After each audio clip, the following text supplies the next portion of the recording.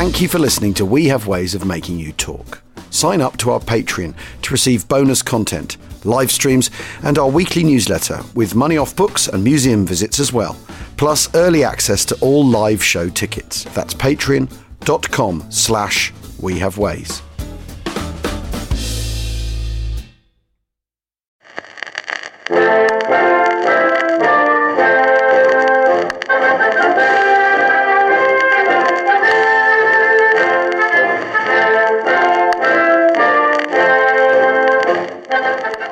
Hello, and welcome to this week's edition of Family Stories, the podcast written by you, our listeners. This week's Family Stories segue in dramatic fashion from an illegal printing press in Denmark to scavenger hunts in the desert minefields of North Africa. We start, though, with this extraordinary story from Alyssa Braithwaite. Alyssa writes, "Cooey, cooey," which roughly means Achtung, Achtung in the Dwarug Aboriginal language. My name is Alyssa, and yes, I'm Australian. Don't hold it against me. I live with my English partner Rob in Sydney. He's an avid listener of your podcast, and he's been urging me to write to you for some time about my family's pretty remarkable war story. I'd always put it off, as it's a very emotional story for me, and one I feel a huge responsibility to do justice to. However, once I heard the episode Prisoners of the Empire, I knew I had to bite the bullet and just do it. My grandfather, Dick Braithwaite, was a prisoner of war of the Japanese in North Borneo in the Second World War. He was one of only 6 survivors of the infamous Sandakan death marches of 1945. It was the worst atrocity ever inflicted on Australian soldiers. 1,787 Australian soldiers and 641 British soldiers perished. Dick was born James Richard Braithwaite on the 15th of June 1917. When World War II broke out, Dick was ambivalent about what to do. He had heard the stories from the First World War and seen what the war had done to those who returned. He said he had no desire to hurt anyone, nor any desire to be hurt by anyone. But he also felt that if it was necessary, all should do their part. He joined the Australian Army in June 1940 and became a bombardier in the 2nd 15th Field Battalion before Singapore fell in February 1942. Dick spent more than 3 years in a prisoner of war camp in Sandakan, North Borneo, where the prisoners were starved, beaten, and refused medication to treat preventable tropical disease. Their main task was building 2 aerodrome runways. Each morning they had a small meal of rice in camp, and then at around 7 a.m. they'd walk just over 2 kilometres to the aerodrome worksite. They worked with axes, saws, picks, and heavy hammers to clear and level the site in the hot tropical sun. At lunchtime they had a small rice meal. At around 5:30 p.m. they would walk the 2 kilometres back to camp. They did this 6 days out of 7, and on Sunday there were other camp duties. Dick's best mate in the camp was a man by the name of Wal Blatch, a farmer's son from western New South Wales, who was a bank clerk before the war. Less than a year before, at the age of 21, he had married a beautiful young woman called Joy. He spoke of her often to Dick. From seeing her picture and hearing so much about her, Dick fell in love with this young woman without even meeting her. Dick estimated that around 600 men died in the Sandakan camps from malaria and other diseases, but mainly from starvation. Then the death marches began in January 1945. Dick was part of the second death march, which left the camp in Sandakan in May 1945. The men in the second march were much less fit than those who had left in the first march 4 months earlier, and the prisoners received very little food. They were little more than skin and bones. The first night they marched from 7 p.m, not resting until 11 a.m. the following day. The march continued in this manner for 5 days. The men were sick, hungry, and exhausted. When a person tripped, another would often reach out an arm and grab them if they could. But some guards would beat any prisoner caught helping another.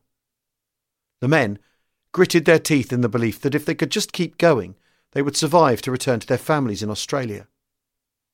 Most were walking barefoot, often in heavy tropical rain, on an uneven, muddy and slippery surface. For men who were fit and healthy, the march would have been a difficult journey, but for these sick, starving men, it was a terrible, murderous ordeal. Early each morning, Dick suffered a malarial attack with blackouts and required help to get moving on the march. He was weakened by beriberi too, but counted himself lucky that a bad tropical ulcer on the back of his leg had finally healed up a few days before the march began. It became clear to Dick and the others that the shots they heard were the Japanese murdering men who could go no further.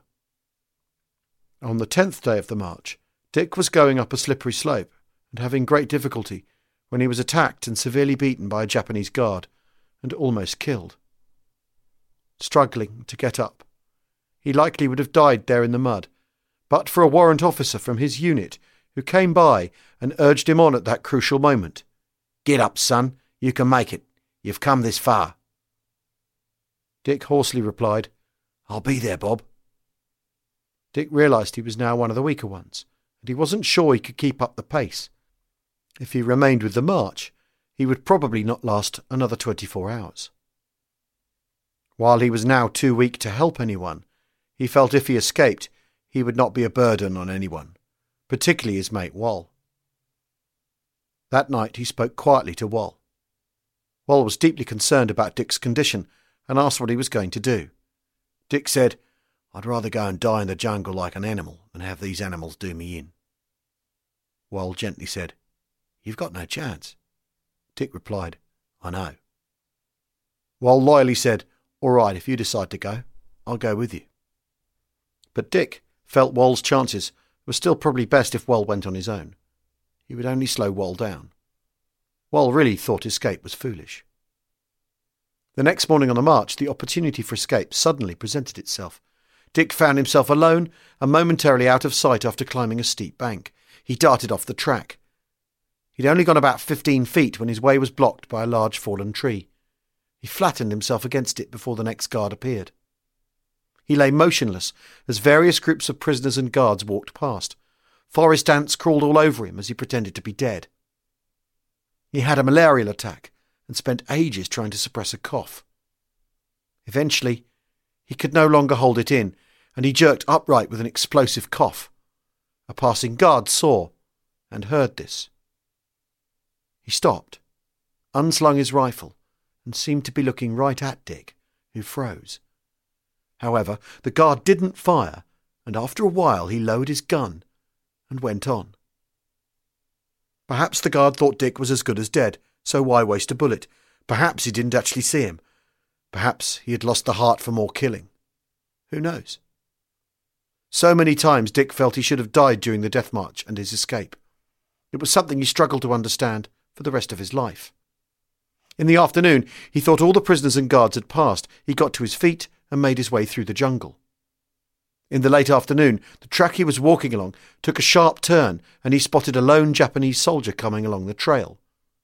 He hadn't seen him. Dick found a branch and used it to hit him on the head, knocking him to the ground. The hate and anger of so many experiences of the past 3 years flooded to the surface, and he cried out the names of all his friends who had died as he killed the soldier. Desperate for food, Dick ate raw slugs, lizards, purple berries, water snails, and a frog. At one point, he came face to face with an orangutan. They both got the fright of their lives and ran off in the opposite direction. Eventually, he no longer felt hungry, one of the final symptoms of extreme starvation. He felt like he was going mad. He sat with his head in his hands and said out loud, "This is it. This is where I die." Somehow he found the strength to go on and came across a lone local boatman. He took a chance and called out to the man in Malay, telling him he was Australian. After a long standoff, the man came to his side of the river and motioned for Dick to get in the boat. He took him back to his village, where the family hid him in a false wall in their house for days as they fed him food and he regained some strength. A Filipino man, Loreto Padua, who lived in the village, then smuggled him out in a boat at night and managed to get him to an American PT boat. While in hospital, after his rescue, an Australian colonel came in to see Dick and said, "We're going in now to look for your friends." Dick turned to the wall and cried like a baby. He said, "You're too late. And they were. Almost all were dead, including his best mate Wal. When he returned to Australia, Dick made it his mission to get in touch with the families of the men he knew from the camp, who had received very little official news. He told them what he could about their loved ones. In this way, he got in touch with his mate Wal's widow, Joy. When Joy received a telegram in late September 1945 stating that her husband Wal had died, her world fell apart. She declared that the joy had gone from her life, and she would henceforth be known as Joyce. She remained in bed all day, wailing and sobbing. She had trusted that God would look after Wal, and he had let her down. After a couple of days in bed, she had a religious experience in the middle of the night.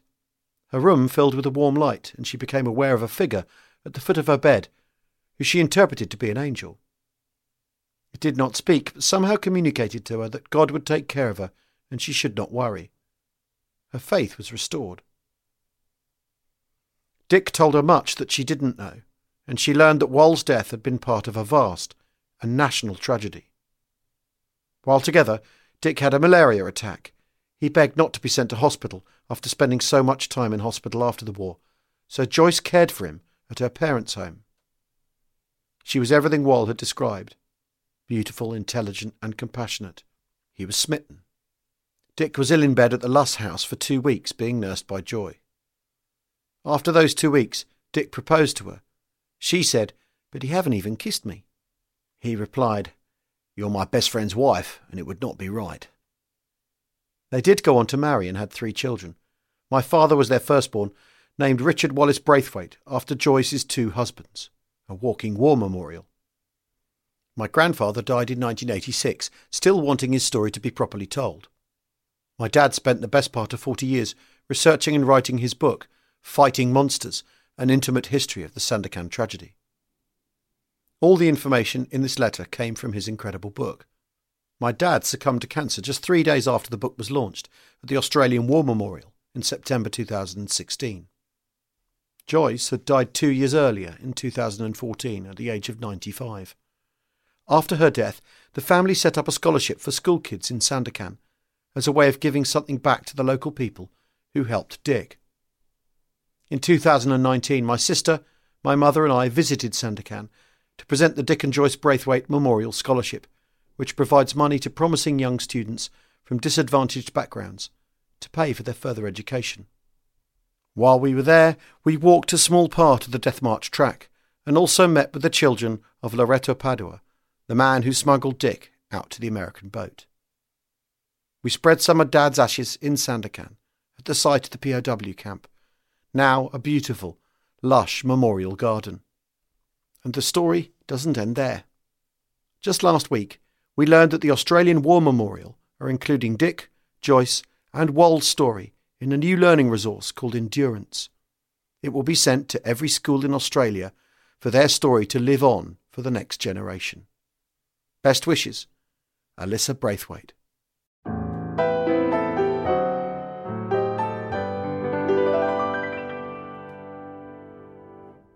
Our second story comes from Mary Rycroft, who writes, "Hi there.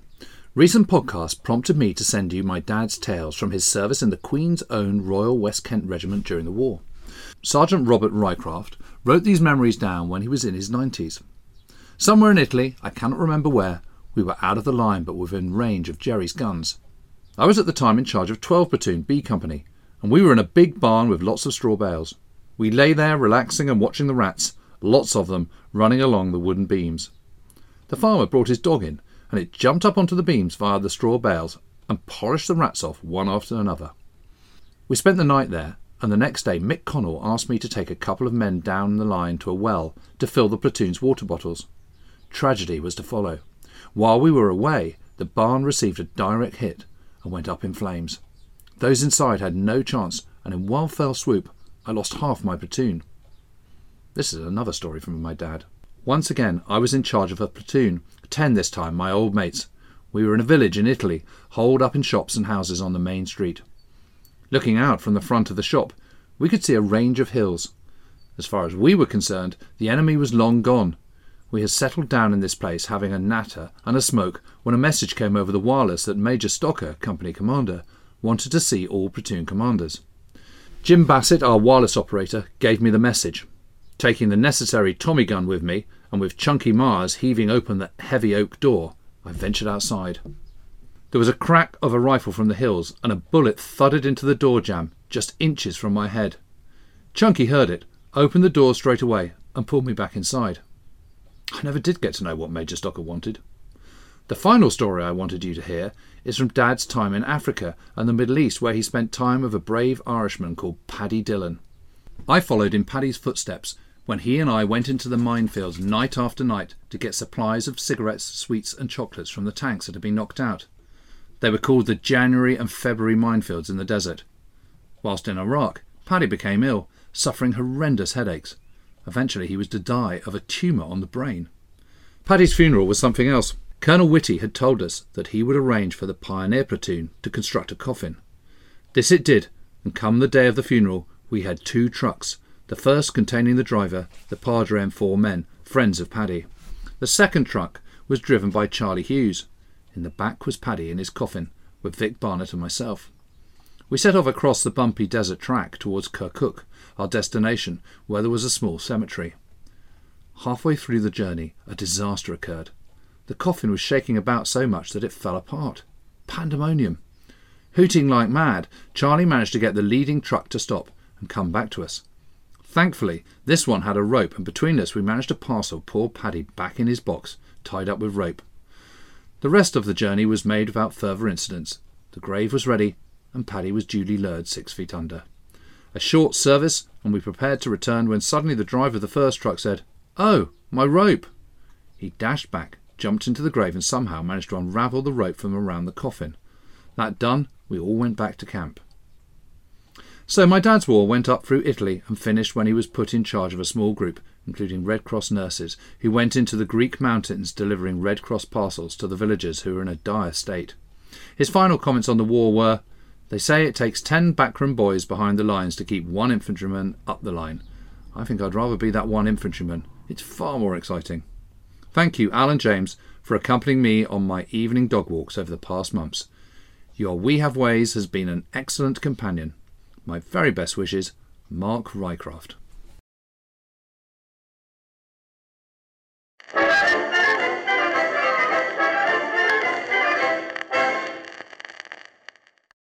Next up is this story from listener Patrick Lees. Dear James and Al, having been introduced to the pod by a long-time listener, I've been catching up on the many entertaining and informative episodes you have produced over the last couple of years. At the end of a podcast in January, you briefly touched on a question about whether heavy bombers had shot down other planes. This reminded me of 2 incidents that involved my maternal grandfather, Ryland Leonard Luffman, known as Len, which might be of interest. Len was the 3rd of 4 brothers, and with the older 2 away in different battalions of the Dorset Regiment, he was a bored teenager in Bournemouth during the early years of the war. In the summer of 1942, he convinced the recruiters that he was older than his 16 years and joined the RAF.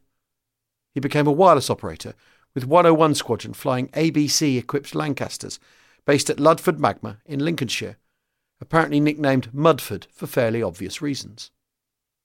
101 Squadron's planes did not fly together on raids, but instead were spread out in the bomber stream as the ABC equipment was effectively a high-powered radio transmitter, nicknamed the Airborne Cigar.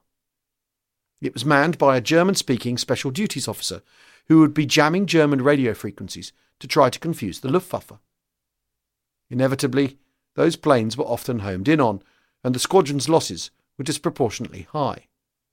Len's crew flew more than 20 sorties together from the summer of 1943. Their luck ran out on the infamous raid on Nuremberg at the end of March 1944, when they were shot down near Schleiden in North Rhine-Westphalia. There seems to be some debate in the records about whether they were the victims of a Junkers 88 night fighter or a nervous rear gunner in a Halifax. Len was one of only 2 of the 8 crew that survived that night and was soon captured, having injured his legs when he landed after bailing out.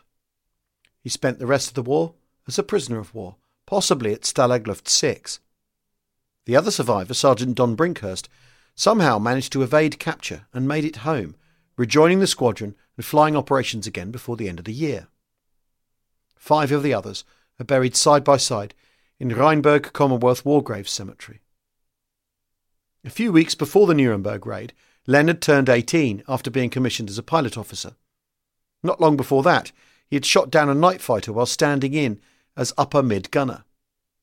Sadly, I never got to meet Len. He married my grandmother in January 1946, demobbed, and became a father at the end of December. He went to teacher training college and became an FA qualified referee, but rejoined the RAF a year or so later and trained to be a navigator. In late June 1951, he and his 2 crewmates were sadly killed in a night training accident at Kiverton Park in South Yorkshire. The pilot became disoriented by the lights of the coal mine and crashed their Wellington into a field on the approach to RAF Swinderby, fortunately narrowly missing the houses in the village. Keep up the good work with the pod. All the best, Patrick Lees. And Patrick has attached an edition of the London Gazette from 1944 which sets out the official details of Len shooting down a night fighter with his own DFM citation, which we have posted on Twitter.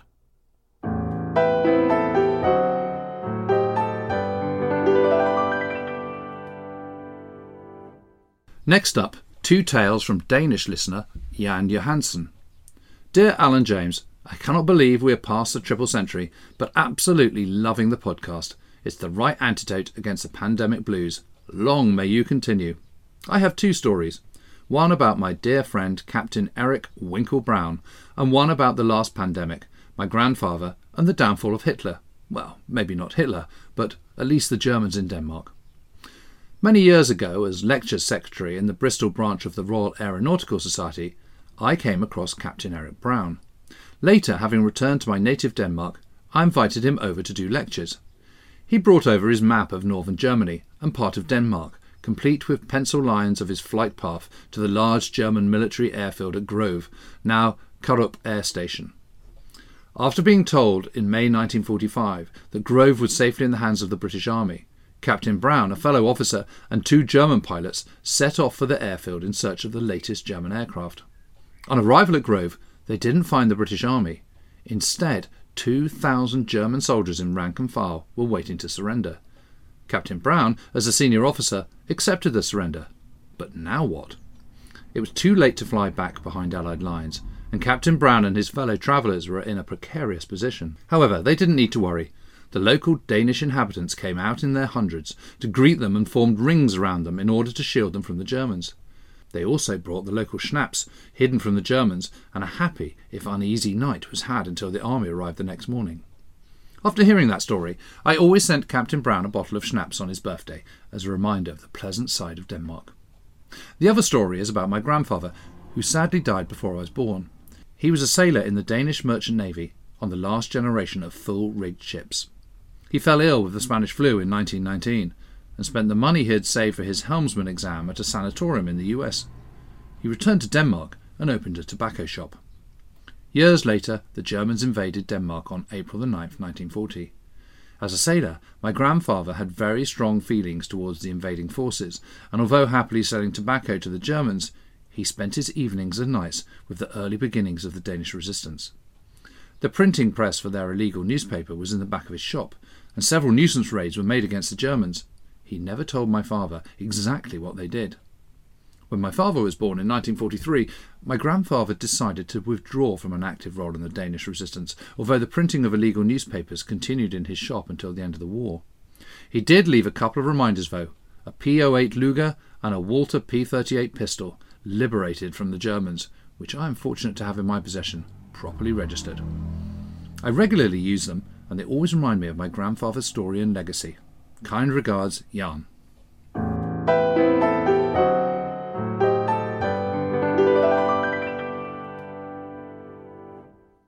Our final story this week is from Tom Campbell, who writes, "Hello. I have always loved all aspects of World War II and felt like a kid in a candy store when I discovered your podcast. Keep up the good work.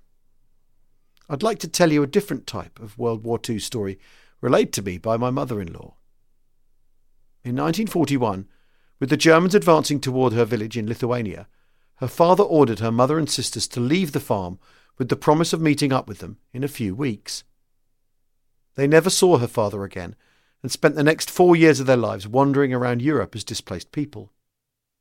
One night, she asked me what the term was for an airplane flying low and shooting their guns on the ground. I answered strafing, and she replied, yes, that happened to myself and my family during the war.